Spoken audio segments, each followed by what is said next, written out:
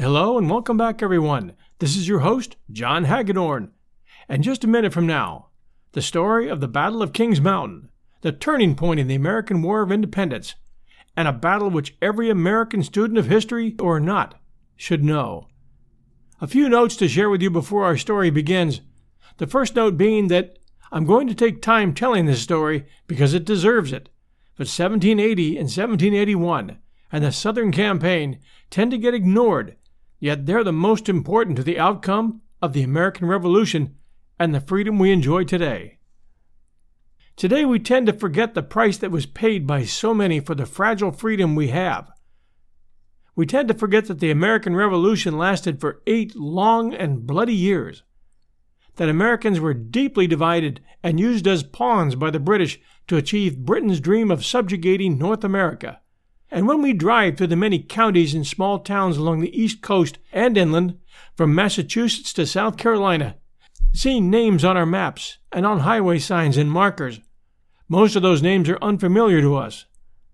My wife and I watched a movie recently that featured the little town of Marion, South Carolina, and I couldn't help but wonder how many viewers know that this town was named in honor of Francis Marion, an American patriot known as the Swamp Fox, who was a wealthy landowner who wanted no part of British rule, and chose to fight his own guerrilla war from the swamps and backwoods of South Carolina near the Pedee and Lynch's rivers, harassing the British and Tory loyalists with every chance he got. In that proud state of South Carolina, the names of hundreds of men and women, not all Carolinians, but all patriots, many forgotten today, are honored as having taken part in over 200 battles and skirmishes, more than any other state, in the War for Independence. Names like Benjamin Cleveland, a North Carolinian who called up 200 fighting men to go with him to battle Major Ferguson at Kings Mountain, and after that stunning American victory that left Ferguson dead on the mountain, rode home to his farm on Ferguson's captured horse. There was Scottish-born James Johnston, another North Carolinian from Tryon County, who was a proven fighter of Indians and Tories. Colonel William Campbell, a Virginian who married Patrick Henry's daughter, and who fought in Virginia and the Carolinas constantly, earning fame at Kings Mountain and serving with Greene against Cornwallis later at Guilford Courthouse and the Cowpens. Battles we'll cover in this story. Then there was John Sevier, a Tennessean Indian fighter who joined forces with Isaac Shelby and Joseph McDowell, again to fight Major Ferguson at Kings Mountain, pitting their tried-and-true Pennsylvania long rifles against Ferguson's brand-new breech-loading rifles. Rifles that could fire 5 shots in a minute, and rifles that could be fired while laying in a prone position. A huge advantage in warfare. And there was General Thomas Sumter, known as the Fighting Gamecock, who unleashed holy hell on the British after British Tories burned his farm and abused his incapacitated wife. Then there was Colonel William Moultrie, an Indian fighter and later governor, known for the first defense of Charleston in 1776, as well as his Liberty flag, which eventually became the flag for South Carolina. Then there was Andrew Pickens, nicknamed the Wizard Owl by the Cherokee, along with General Daniel Morgan, the true hero of Saratoga, whose sharpshooters defeated the British at the Cowpens, a pivotal battle which followed Kings Mountain, all under the command of General Washington's most effective leader in war, at least in my opinion, the Quaker general with a distinctive bearing as well as a limp that never seemed to get in his way, Nathanael Greene. They and the men who fought with them all played part in making America a free and independent nation. Some became generals, governors, and statesmen. Some returned to their farms and log homes and faded into history. But it is to them and those who never gave up the fight that we owe our freedom today.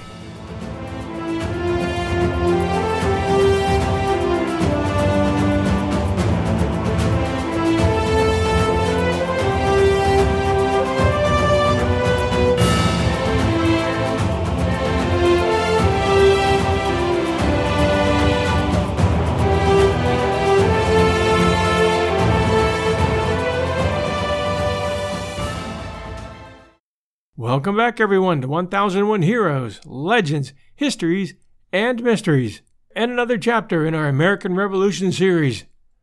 This time we're asking you to join us as we look back at a very important turning point in American history, the Southern Campaign in the War for Independence, 1780, and the darkest days of the Revolution, days which led to the Battle of Kings Mountain in South Carolina, a decisive victory for the American rebels who wanted no part of what was becoming a brutal British rule, and a stunning defeat for a growing number of Americans who were known as British Loyalists, called Tories, who had pledged their allegiance to the King of England and had taken up arms against their own countrymen, committing atrocities against neighbors who were suspected to have rebel sympathies, suffering the same in return, and becoming the forward shock troops in battle for the British regulars.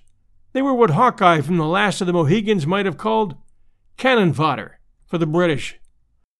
The Battle of Kings Mountain took place October 7th, 1780, in the foothills of South Carolina, and it was led in part by stalwart and independent Scotch-Irish frontiersmen from beyond the Alleghenies, men who built their own log homes, survived, and raised families, and fought Indians entirely on their own, as well as North Carolinians and Virginia volunteer militiamen, all of whom were responding to the loud and immediate threat made by British Major General Patrick Ferguson and his largely Tory force, a threat that he would soon destroy all the remaining rebels, which he called by the old Scottish term Whigs, that stood in the way of British occupation, along with their homes and their families. Burn them all and put them to the sword, he threatened, before they come for you and your wives and homes. And as our story will reveal, it was no subtle boast. Rebel hopes of freedom from the King's rule in South Carolina by 1780 had been pretty much laid to waste by poor military leadership and a brutal British occupation. In Part 1, we set the stage for you in South Carolina so you can understand the events that led to the Battle of Kings Mountain, and beyond that, to the Cowpens and to Yorktown. The Battle of Kings Mountain occurred during one of the bleakest periods of the Revolution. A major change in British military strategy had again shifted the scene of action to the south in 1778. Faced by a discouraging campaign in the north, and assuming that the reputed loyalist sympathies of the south would be more conducive to a victory there, the British War Ministry had dictated the immediate subjugation of the south. With the conquered southern provinces as the base of operations, the War Office planned to crush Washington's armies in the north and east between offensives from north and south, and thus bring the defeat of the more stubborn revolutionary northern colonies. Unimpeded by effective resistance, this southern campaign swept unchecked through Georgia and part of South Carolina during 1778 and 1779. We'll return to our show right after this message from our sponsor. Hi, everyone. The holiday season is upon us, and I'll be glued to the telly for BritBox on many a night. I've already shared with you the fact that I keep up with Father Brown and Poirot at BritBox. I also check out their new stuff, like the new series Archie, which tells the story of Archie Leach, otherwise known to millions of filmgoers as Cary Grant. This story comes from his daughter Jennifer Grant and ex-wife Diane Cannon. It's a series. The performance of Jason Isaacs, who plays Cary Grant, is top-notch.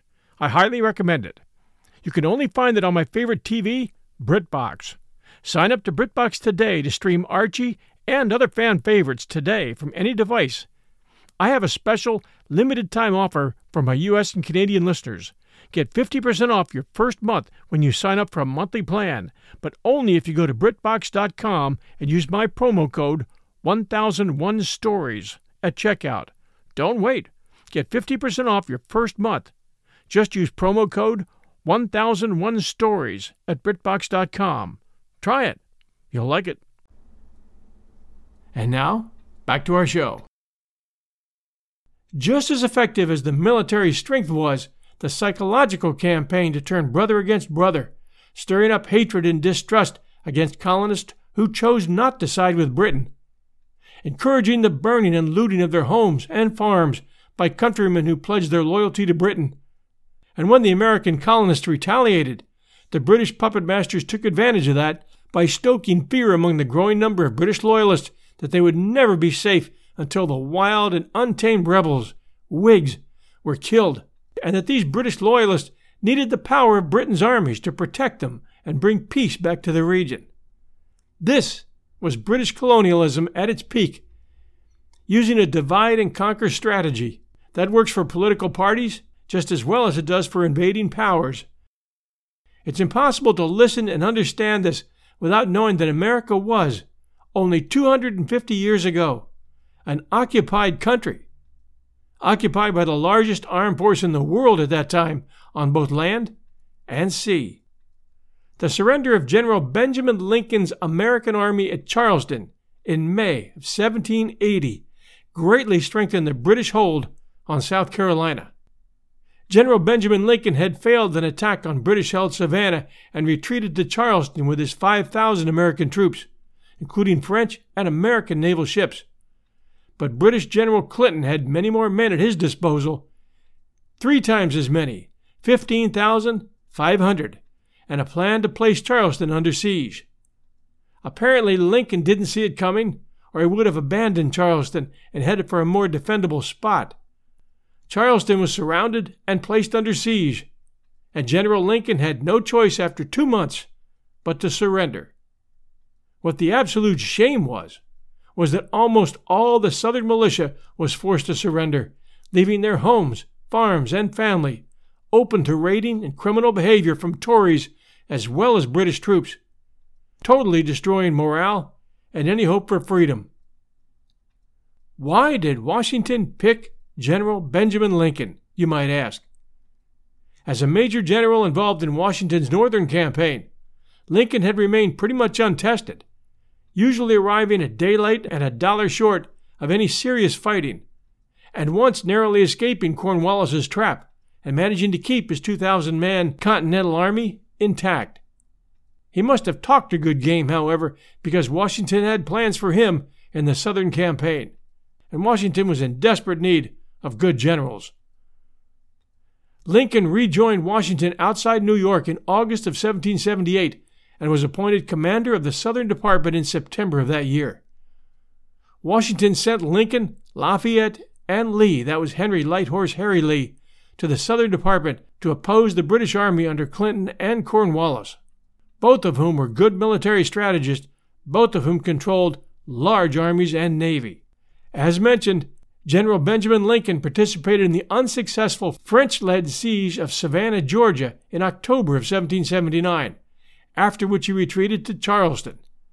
He took command of the garrison of Charleston in March of 1780, and soon the city was surrounded by a sizable British force dispatched from New York.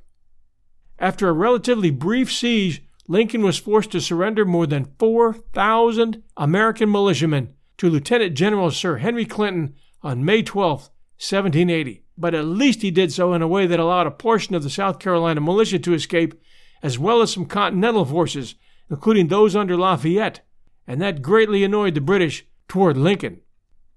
Lincoln had pleaded with the South Carolina legislature to arm 1,000 enslaved African Americans to ward off the approaching British. But rather than see armed slaves, the Dove legislature began negotiations with the British commanders to allow the British forces to pass through South Carolina. This was tantamount to the farmer allowing the fox entrance to the chicken coop, provided that the fox would only pass through. The loss of the Southern Army at Charleston was one of the worst Continental defeats of the war, but there were more coming. General Lincoln was denied the honors of war in surrendering due to the British annoyance at his facilitating the escape of South Carolina militia units and some of the Continental forces.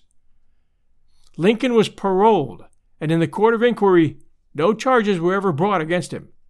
The British subsequently sought to enlist large numbers of black soldiers, to whom they gave muskets and the promise of freedom. After being exchanged for the British Major General William Phillips in November of 1780, General Benjamin Lincoln returned to Washington's main army. He led a large portion of the army south from Head of Elk, Maryland, to Hampton, Virginia, to march to the west to Yorktown, where the British were encamped. Incredibly, Lincoln played a major role in the siege of Yorktown and the surrender of Lord Cornwallis on October 19, 1781. Cornwallis, who was hiding in a cave on the banks of the York River, pled illness, and so did not attend the surrender ceremony, choosing instead to send his second in command, the Irish General Charles O'Hara. General Washington refused to accept Cornwallis's sword from O'Hara, directing O'Hara to present it instead to General Benjamin Lincoln, Washington's own second-in-command. After the fall of Charleston, and encouraged by the British successes, the Royalist and Tory elements of the Georgia and South Carolina lowlands rose in increasingly large numbers to the support of the Royal English cause. Soon most of South Carolina, except a few districts in the Piedmont, were overrun by British and Tory forces directed by Cornwallis, while he was maturing plans for the invasion of North Carolina. And when we say overrun, that means the average Whig colonist had his livestock stolen, his farm and home burned, and his wife and daughters, if they did not escape in time, molested by Tory raiders, often in the company of British troops. It was a terror campaign to turn the entire state Tory. British forces then campaigned in the back country, capturing the key towns of Georgetown, Cheraw, Camden, 96, and Augusta. Clinton returned to New York on the 5th of June, 1780, after the southern remnants of the Continental Army were defeated in May of 1780 at the Battle of Waxhaws, tasking Lord Cornwallis with the pacification of the remaining portions of the state. The Battle of Waxhaws, also known as Buford's Massacre, took place May 29, 1780, near Lancaster, South Carolina, between a Continental Army force led by Abraham Buford and a mainly Loyalist force led by British officer Banastre Tarleton, who you'll often hear nicknamed as Bloody Banastre or Bloody Tarleton. Buford refused an initial demand to surrender, but when his men were attacked by Tarleton's cavalry, many threw down their arms to surrender. Buford apparently attempted to surrender himself. However, when Tarleton was shot at during the truce, causing his horse to fall and trap him, Loyalist and British troops were outraged at the breaking of the truce in this manner and proceeded to fall on the rebels, or so one version goes. While Tarleton was trapped under his dead horse, men continued killing the Continental soldiers, including men who were not resisting. Little quarter was given to the Patriots. Of the 400 or so Continentals, 113 were killed with sabers, 150 so badly injured they could not be moved, and 53 prisoners were taken by the British and Loyalists. Tarleton's quarter and Buford's quarter thereafter became common expressions for refusing to take prisoners, and at the Battle of Kings Mountain, it was Buford's quarter that was heard shouted as things got ugly. That story coming in part 2. In subsequent battles in the Carolinas in 1780, few of the defeated were taken alive by either side. This Battle of Waxhaws became the subject of an intensive propaganda campaign by the Continental Army to bolster recruitment and incite resentment against the British. The Patriot resistance remaining in South Carolina consisted of militia under commanders such as Thomas Sumter, William Davie, and Francis Marion. Washington, who was hard-pressed in the North for army, sent Continental Army regiments south, consisting of the Maryland Line and the Delaware Line, under the temporary command of Major General Jean Baron de Kalb. Departing New Jersey April 16, 1780, they arrived at the Buffalo Ford on the Deep River, 30 miles south of Greensboro. In July, General Horatio Gates, the hero of Saratoga, in quotes, arrived in camp July 25, 1780, to take command. I say hero of Saratoga in quotes because that was the lie he gave to the Continental Congress following that battle, which the Americans won decisively, thanks to the brave actions of, not General Gates, but Morgan's Rifles, Benedict Arnold, and others. But Gates was flexing his muscle using friends in Congress to try to oust General Washington and have himself, Gates, placed in charge. Now we find Gates in control of what's left of our Southern Army, and he's about to get it destroyed.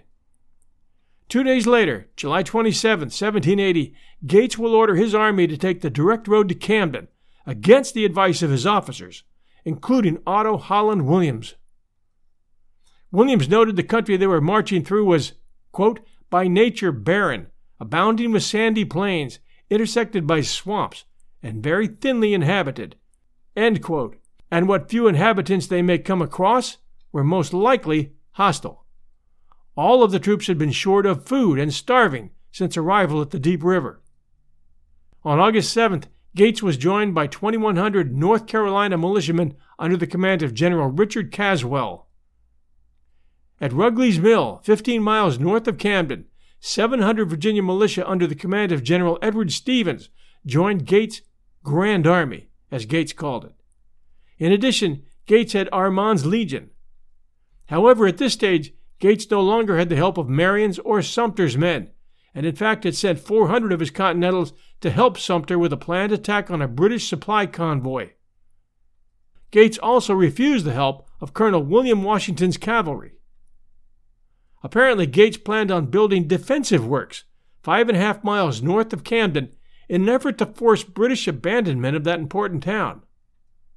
So apparently Gates felt that if he built a fort 5 miles north of Camden, the British would somehow want to run. Gates told his aide Thomas Pinckney he had no intention of attacking the British with an army consisting mostly of militia. Camden was garrisoned by about 1,000 men under Lord Rawdon. General Cornwallis, alerted to Gates's movement on August 9th, marched from Charleston with reinforcements, arriving at Camden on August 13th, increasing the effective British troop strength to 2,239 men. Gates ordered a night march to commence at 10 p.m. on August 15th, despite his army of 3,052 men, of which 2/3 were militia, having never maneuvered together. Unfortunately, their evening meal, which someone probably poisoned, acted as a laxative while they marched, with Armand's horse in the lead. On a collision course was Cornwallis's army, also on a 10 p.m. night march, with Tarleton's dragoons in the lead. A short period of confusion ensued when both forces collided around 2 a.m., but both sides soon separated, not wanting to fight at night. Gates formed up before first light. On his right flank he placed Mordecai Gist's 2nd Maryland Brigade, 3 regiments, and the Delaware Regiment, with Baron DeKalb in overall command of the right wing. On his left flank he placed Caswell's 1,800 North Carolina militia. To the left of them were Stevens' 700 Virginians, and behind those Virginians were 120 men of Armand's Legion. Gates and his staff stayed behind, and way behind the reserve force, which was Smallwood's 1st Maryland Regiment, which was kept about 200 yards behind the battle line. Thus the total number of Continentals on the field numbered 900. Gates placed 7 guns along that line, manned by about 100 men. Also present, but whose disposition was unknown, were 70 mounted volunteer South Carolinians. Gates' formation, though a typical British practice of the time, and by the way, Gates was once a British commander who told Washington he wanted to fight for the American side, placed his weakest troops against the most experienced British regiments, while his best troops would face only the weaker elements of the British forces. Cornwallis had roughly 2,239 men. Remember, Gates had 900 men on the field, and Cornwallis's men included Loyalist militia and volunteers of Ireland. Cornwallis also had the infamous and highly experienced Tarleton's Legion, who were cavalry and formidable in a pursuit situation. Cornwallis formed his army into 2 brigades. On the right was Lieutenant Colonel James Webster, facing the inexperienced militia with the 23rd Royal Welsh Fusiliers and the 33rd Regiment of Foot. Lord Rawdon was in command of the left, facing the Continental Infantry with the Irish Volunteers, Bannistrate Tarleton's infantry, and the Loyalist troops. In reserve, Cornwallis had 2 battalions of the 71st Regiment of Foot and Tarleton's cavalry force. He also placed 4 guns in the British center. As Gates had done, Cornwallis placed his more experienced units on the right flank and his less experienced units on the left flank. Gates ordered Stevens and DeKalb to attack, while Cornwallis issued the same order to Webster. The 800-strong 33rd Fusiliers advanced with bayonets toward the 2,500 soldiers in the Virginia and North Carolina militia.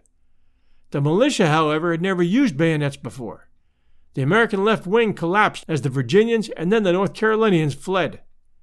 The Virginians fled so fast that they only suffered 3 wounded. The North Carolinians fled all the way back to Hillsborough, North Carolina. According to Williams, referring to the British charge, the impetuosity with which they advanced, firing and huzzahing, threw the whole body of militia into such a panic that they generally threw down their loaded arms and fled in the utmost consternation. The unworthy example of the Virginians was almost instantly followed by the North Carolinians. Furthermore, in a letter to Thomas Jefferson, then governor of Virginia, picture it as bad as you possibly can, and it will not be as bad as it really is. A member of the North Carolina militia, Garrett Watts, later confessed, "It was instantaneous. There was no effort to rally, no encouragement to fight. Officers and men joined in the flight. I threw away my gun and ran." Rawdon's troops advanced in 2 charges, but heavy fire repulsed his regiments. The Continental troops then launched a counterattack, which came close to breaking Rawdon's line, which began to falter. Cornwallis rode to his left flank and steadied Rawdon's men. Instead of pursuing the fleeing militia, Webster wheeled to the left, into the Continentals. One of the North Carolina militia brigades that had been stationed next to the Delaware line held its ground, the only militia unit to do so. DeKalb called up the reserve 1st Maryland Brigade to support the 2nd, but they could get no closer than several hundred feet. However, as Lieutenant Colonel Benjamin Ford of the 6th Maryland Regiment stated to Williams' entreaties, "We are outnumbered and outflanked. See the enemy charge with bayonets." With the British closing in on 3 sides, Cornwallis ordered Tarleton's cavalry to charge into the rear of the Continental line. The cavalry charge broke up the formation of the Continental troops, who finally broke and fled. However, Gist was able to move 100 Continentals in good order through a swamp where the cavalry could not follow. Additionally, about 50 to 60 Maryland Line Continentals under the leadership of Major Archibald Anderson, Lieutenant Colonel John Eager Howard, and Captain Robert Kirkwood were able to retreat in good order. According to Tarleton, rout and slaughter ensued in every quarter. DeKalb, attempting to rally his men, was unhorsed and would die of his numerous wounds, 11 in all, 8 by bayonet and 3 by musket balls, 2 days later, as a British prisoner. After just 1 hour of combat, the American troops had been utterly defeated, suffering over 2,000 casualties. Tarleton's cavalry pursued and harried the retreating Continental troops for some 22 miles before drawing rein. By that evening, Gates, a coward at heart, mounted on a swift horse, and had taken refuge 60 miles away in Charlotte, North Carolina. We'll return to our show right after this message from our sponsor. Hey, it's Kaylee Cuoco for Priceline. Ready to go to your happy place for a happy price? Well, why didn't you say so? Just download the Priceline app right now and save up to 60% on hotels. So whether it's Cousin Kevin's Kazoo Concert in Kansas City, go Kevin, or Becky's Bachelorette Bash in Bermuda, you never have to miss a trip ever again. So download the Priceline app today. Your savings are waiting. Go to your happy place for a happy price. Go to your happy price, Priceline. And now, back to our show. According to Charles Stedman, one of Cornwallis's officers, the road for some miles was strewn with the wounded and killed who had been overtaken by the Legion in their pursuit. The numbers of dead horses, broken wagons, and baggage scattered on the road formed a perfect scene of horror and confusion. Arms, knapsacks, and accoutrements found were innumerable. Such was the terror and dismay of the Americans. Dark days, bad commanders. Things were looking very bad for the Continental Army and their Whig supporters in the South. The British casualties were 68 killed, 245 wounded, and 11 missing. David Ramsey wrote, 290 American wounded prisoners were carried into Camden after this action. Of this number, 206 were Continentals, 82 were North Carolina militia, and 2 were Virginia militia. The resistance made by each corps may in some degree be estimated from the number of wounded. The Americans lost the whole of their artillery, 8 field pieces, upwards of 200 wagons, and the greatest part of their baggage. A letter from Cornwallis to Lord George Germain, dated 21st of August 1780, said that his army took about 1,000 prisoners, many of whom were wounded, on August 18th. There are many reasons given for Gates' defeat, the most prominent are these. Gates, as a former British officer, was accustomed to the traditional British deployment of the most experienced regiments on the place of honor, the right flank of the battle line. Gates had therefore placed the Continental regiments on his right flank and the massive militia which had joined him, of whom nearly all the Virginians had never been in a battle, on the left flank, facing the most experienced British regiments. Gates was also too far behind his troops to observe the battle or see what the British were doing. Tarleton claims Gates made 4 errors, including not taking a stronger position on Saunders Creek before Cornwallis arrived, moving his army at night, the placement of his militia, and the adjustment of his disposition just before battle.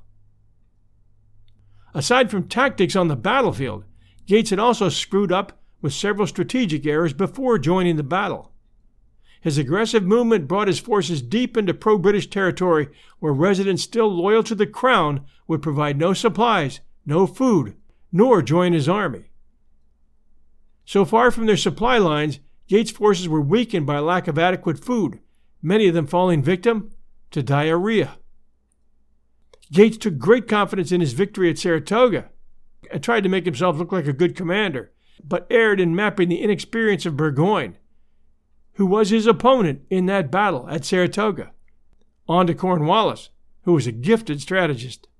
Cornwallis and Burgoyne, not the same. Gates proceeded onwards to Hillsborough, a distance of 180 miles, where he arrived on the 19th, and then composed his report to Congress on the 20th of August. The report to the President of the Continental Congress, Samuel Huntington, began, who was probably his close friend, Samuel Huntington, began, "In deepest distress and anxiety of mind, I am obliged to acquaint your Excellency with the total defeat of the troops under my command." 10 days later, he screwed up enough courage to write a letter to his commander, George Washington, in which he wrote, "But if being unfortunate is solely a reason sufficient for removing me from command, I shall most cheerfully submit to the orders of Congress, and resign an office few generals would be anxious to possess," which tells you a lot about the kind of man that Gates was. Gates was removed from control of the Southern Army. Major General Greene, George Washington's original preference, was subsequently given command of the Southern Army. Gates, who had strong political connections in the Continental Congress, successfully avoided inquiries into the debacle. Actually, he should have been shot as a deserter. By September, Cornwallis, with coastal South Carolina in his grasp, again had undertaken the invasion of North Carolina, gaining a foothold at Charlotte, a center of Whig power, after a skirmish there late that month.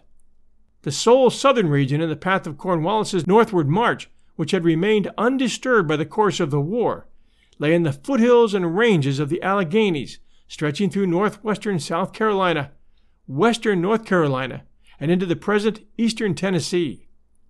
Only here, among the frontier settlements of the independent mountain yeomen, could the patriotic Whigs find refuge. Late in the summer of 1780, from their despised enemies, the propertied Royalist and Tory forces aroused by Cornwallis. Occupied with establishing a new frontier and protecting their rude homes from the nearer threat of the border Indians, the mountain men had been little concerned with the war on the seaboard. The influx of partisan Whig forces seeking sanctuary first brought the effects of war vividly before them. But from the free and comparatively peaceful existence, the backwoodsmen were soon to be aroused to the protection of their homes and possessions by a threat of direct aggression. And that threat came from Major Patrick Ferguson of Cornwallis's command, who, after Camden, had been ordered to operate in the South Carolina Piedmont to suppress the Whig opposition remaining there and to arouse the backcountry Tories, organizing their strength in support of the British cause. Encountering little organized Whig resistance and having rapidly perfected the Tory strength in the Piedmont, Ferguson, in September of 1780, undertook a foray against Gilbertown, a Whig outpost in North Carolina near the present town of Rutherforton. Fearful of such an invasion, the border leaders, Isaac Shelby of Sullivan County and John Sevier of Washington County, North Carolina, which are both now in Tennessee, had hurried to the Watauga settlements and called for volunteers to defeat Ferguson. They also forwarded urgent appeals for aid to Wilkes, Surrey, Burke, and Rutherford counties in North Carolina and to Washington County in Virginia. From Gilberttown, early in September, Ferguson dispatched his famed invidious threat over the mountains to the backwoodsmen, warning them that if they did not desist from their opposition to the British arms and take protection under his standard, he would march his army over the mountains, hang their leaders, and lay their country waste with fire and sword. Actually, this was but an empty gesture from Ferguson, who was then preparing one final foray across the border in South Carolina before making a junction with Cornwallis at Charlotte. Yet, to the freedom-loving frontier leaders, that threat became a challenge which strengthened their determination to destroy the invader. Thus spurred, they assembled quickly, each in hunting garb, with knapsack, blanket, and long hunting rifle, most of them mounted, but some afoot. They were united by a strong resolve to destroy Ferguson and his Tory force, even though they had many a brother, cousin, or even father among the backcountry men under Ferguson's command. In fact, the partisan and internecine warfare which raged during the Revolution through the southern highlands and along the Piedmont, with members of the same families arrayed against each other as Whig versus Tory, reached a climax in the Kings Mountain expedition and engagement. Assembling near the present Elizabethton, Tennessee, late in September, the mountaineers circled southeastward into upper South Carolina in swift pursuit of Ferguson. Joining the forces of Shelby and Sevier were the Virginians under Campbell, and as the expedition marched southward, it was augmented by the border fighters under McDowell and Cleveland. Though characterized by daring impulse, the purpose of this strategic frontier uprising had been conceived coolly by these leaders, and its execution in pursuit and assault was to be brilliantly carried out. At the Cowpens in upper South Carolina, the expedition was joined October 6th by further volunteers under local Whig leaders, including Chronicle, Williams, Lacey, and Hawthorne. Recruits brought definite word of Ferguson's whereabouts near Kings Mountain.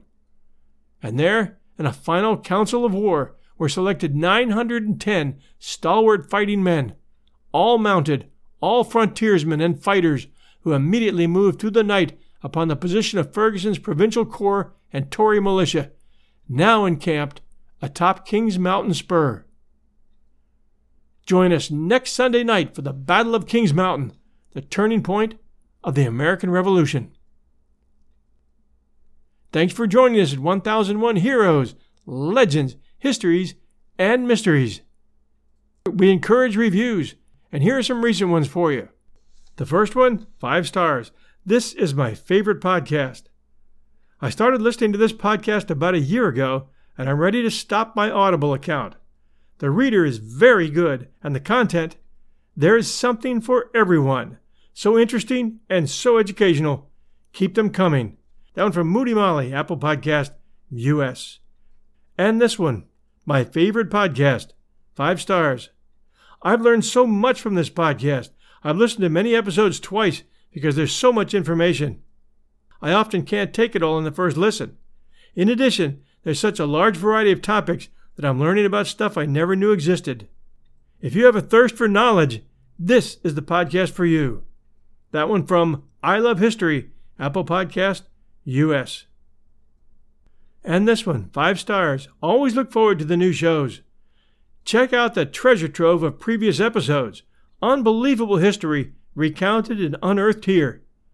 Fave Podcast. That one from You Want to Go? Apple Podcast, US. And this one, Dyatlov, 5 stars. Best explanation I've heard so far of the Dyatlov mystery. Great job. That one from Apple TX Reviewer, Apple Podcast, US. And this one, 5 stars. Tales Well Told. Great historical research told. Earnest delivery. That one from Bartleby the Listener, Apple Podcast, US. And this one, 5 stars. Awesome. This is a great podcast. I listen to the stories faithfully on my way to work, at work, or on days off having my morning coffee. The stories are very well researched and told, and I look forward to the next episode. Thanks, and keep it up. That one from Pooza, Apple Podcast, Canada. And this one, 5 stars. Love it. This is why we have phones and podcasts. Thanks, John. Down from Chico Artist, Apple Podcast, US. And this one, my new standard, 5 stars. A wide range of fascinating topics and individuals. Very enjoyable and well-researched podcast with a personable host. Down from Oro de Dio, Apple Podcast, US. And this one, great story, 5 stars. This one referring to the story we did on the USS Johnston, called In Harm's Way. I've heard and seen the story on YouTube, many other places, but you really did a great job. The heroism and bravery that day of American naval officers and sailors is unbelievable. The way you tell their story should be told in history classrooms around the U.S. Good job. Down from Wolfie, Apple Podcast, U.S. Thank you all so very, very much for taking the time to send us these reviews. They are greatly appreciated, and they really help our show when others find them. Stay tuned for Part 2 next Sunday night at 8 p.m. and the Battle of Kings Mountain, which was the battle that turned the entire American Revolution and began the path to victory at Yorktown. Everybody stay safe. We'll see you next Sunday night, 8 p.m. Eastern Time. Thanks for joining us.